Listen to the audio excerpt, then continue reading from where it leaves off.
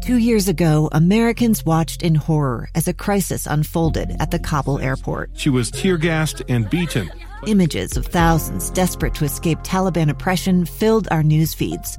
More than 80,000 Afghans made it to America.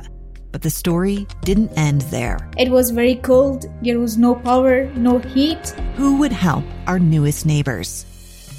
I'm Andrea Smartin. In Stranger Becomes Neighbor, you'll hear the stories of some remarkable refugees who left their homes and their dreams behind, only to start over from zero. Their only possession was 3 blankets. And you'll meet Americans who stepped up to help them. You want me to come when you deliver your baby. What can one person do in the face of an international disaster decades in the making? That's Stranger Becomes Neighbor. Find us at kslpodcast.com. Follow us on Apple Podcasts or anywhere else you listen. So you're saying there's a chance in Fantasyland? Helmets Off is on.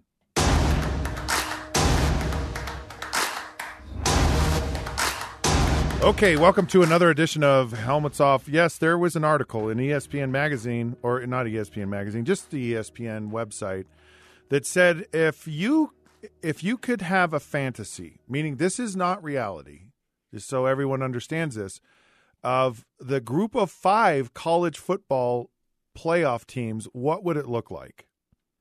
And you take all of the conferences that are non-BCS, right? So you have, well, they're BCS, but they're the group of 5. So the American Conference, the MAC, the Mountain West, the Sun Belt, and Conference USA. So the American Conference, Conference USA, the MAC, Mountain West, and the Sun Belt. And there's good teams. UCF's in this. Boise State's in this.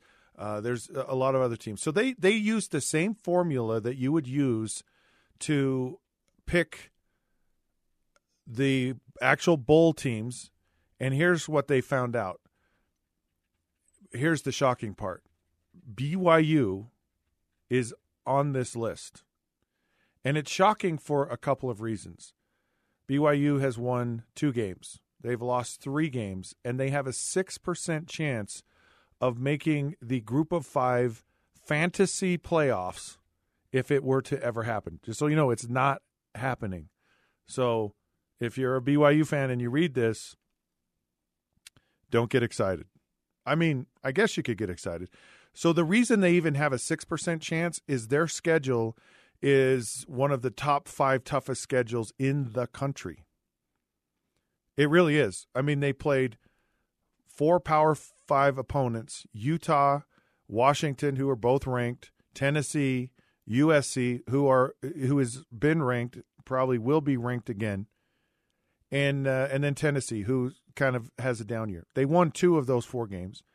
Then they have Toledo, which, by the way, has a higher percentage chance of making the playoffs than BYU.